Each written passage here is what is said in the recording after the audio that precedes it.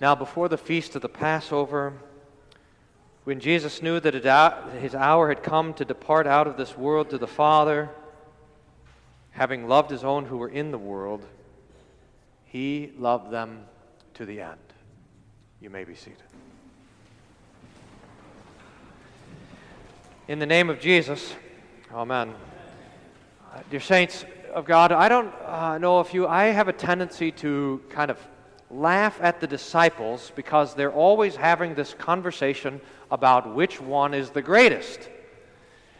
And I think we have to be careful because it turns out that we're also having the same conversation all the time. I'll prove it. Last night when I got home, the first thing I did was turn on the TV to figure out who the states had decided the greatest Democrat was to run for president. And once they sort out who the greatest is, then all the country will get together and take a vote to figure out who's going to be the greatest. And this is happening all the time. It's not just in the country. It's in the states. It's in all of our cities. We're always having these conversations about who's going to be in charge. But beyond that, what this conversation of the disciples indicates, who's going to be the greatest, means that it's less of what they think of themselves, and it's more about what they're expecting to happen to Jesus. Now, you'll remember just a couple of weeks before this last Holy Week, the disciples were terrified to go to Jerusalem. Remember that Lazarus was dead and Jesus was going to go and raise him, and they were afraid even to go up to Bethany because they knew that the Jews there wanted to kill him. And Thomas had to say, well, let's go with Jesus. If he dies, we'll die with him. But now things have changed. At least they look like they've changed a little bit. We're reading in Holy Thursday, but remember on the Sunday before, Jesus had this arranged that where he was riding on a donkey and he rode down into Jerusalem, and instead of being arrested, he was surrounded by the crowds, and they were crying out, Hosanna! Hosanna! Blessed is he who comes in the name of the Lord. And you have to think that at this point the disciples say, well, maybe things aren't going to end up like we thought they were. Maybe things aren't going to end up like Jesus said they were. Maybe this whole thing is going to work out all right. Maybe Jesus will come into his kingdom. Maybe he will take over, and we'll be there. One on his right hand and one on the left. So we better sort it out now. Who's the greatest? Who gets to sit where? I think there's another little clue that this was the situation, because remember, they were seeking to find and arrest Jesus at night or when he was apart from everyone else. And why was that? Because the crowds were in favor of Jesus. The Pharisees knew that they couldn't grab him when he was teaching in the temple because he had won the people over. In fact, I think we got to keep that in mind when we get to the next morning on Good Friday, and Pilate, who thinks he's got a pretty good beat on the crowd, thinks that he can hand Jesus over and the crowd will ask for him. He was wrong. The disciples were wrong. Jesus did not come to be served, but to serve.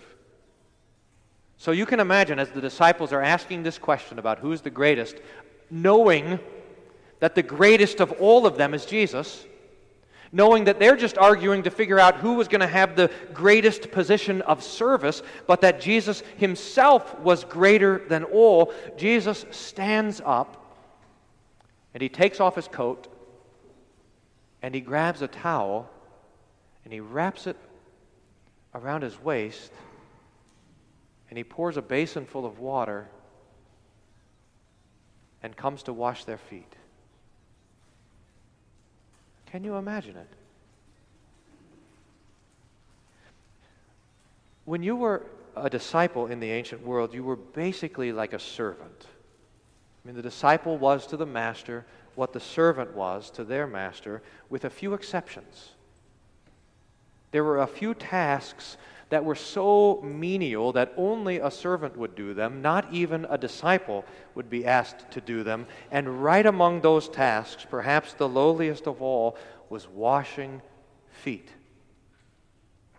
Only the lowliest of the lowly would be asked to do such a thing. Yet Jesus comes to his disciples to do just this.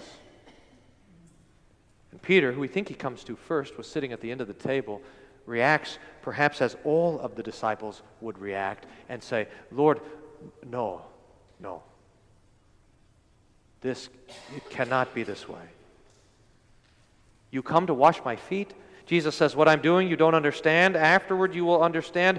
And Jesus says this to him, you shall never wash my feet.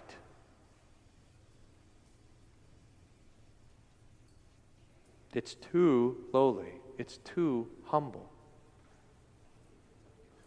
Peter would say to Jesus, like John the Baptist would say to him when he comes to be baptized, I don't need to be baptized. You don't need to be baptized by me. I should baptize you. So Peter would say to the Lord Jesus, you can't wash my feet. I should wash your feet. And as far as it goes, Peter's right. Jesus is the Lord of all. We know that Mary Magdalene herself was commended when she comes to wash the feet of Jesus with her tears and wipe his feet with her hair. And Jesus says, she who loves much, she who's forgiven much, loves much. That was right, but Peter, says Jesus, Peter, if I do not wash you, you have no share with me. Jesus must serve us. Jesus, the Lord of all, must serve you. Well, I think Jesus convinced Peter, but he goes overboard the other way. If I do not wash you, you have no share with me. So then Simon Peter says, well, Lord, then not my feet only, but also my hands and my head. In other words, if this is what it takes to be part of you, I want to be part of you. Give me it all. Wash my hands, wash my head, wash my whole body. But Jesus says to him, the one who is bathed does not need to wash except for his feet and is completely clean. And you are clean. Now, I'd like to suggest, dear saints, that there's two kind of equal and opposite errors that Peter puts before Jesus and before us tonight. There is, on the one hand, the idea that Jesus is the Lord who must be served.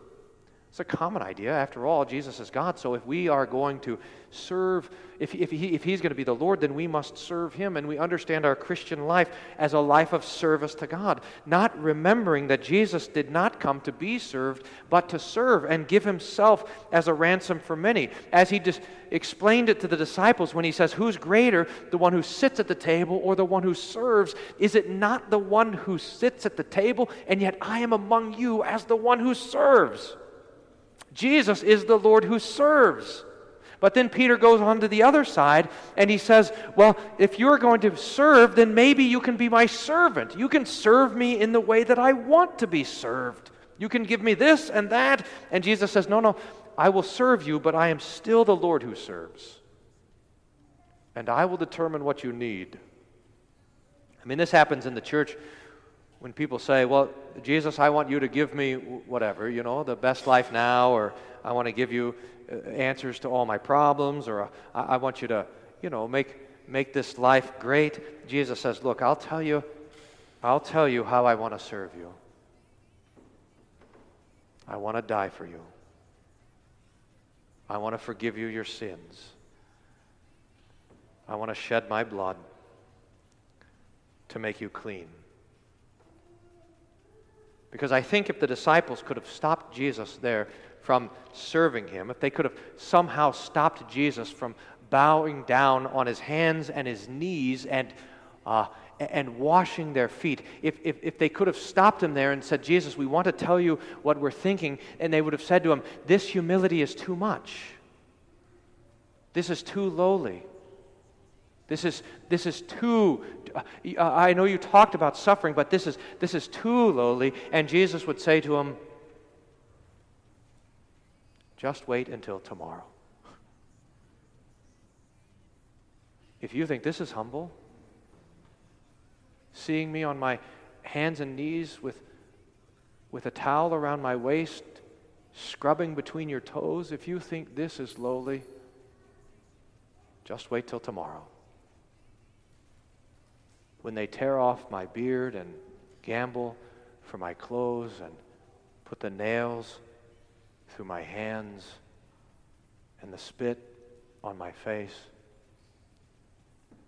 And then you will see the humility with which I will clothe myself. Then you see the lowliness to which I will reach to forgive all of your sins. Dear saints, I don't think it's an accident that Jesus connects the washing of the disciples' feet with the giving of the Lord's Supper. We'll talk about that next week as we come to it in the readings. But in this way, Jesus comes to us tonight. Not wrapped in a towel, but wrapped in bread and wine so that he can cleanse you, so that he can serve you, so that you will be part of him. God be praised. Amen. And the peace of God, which passes all understanding, guard your hearts and minds through Jesus Christ our Lord. Amen.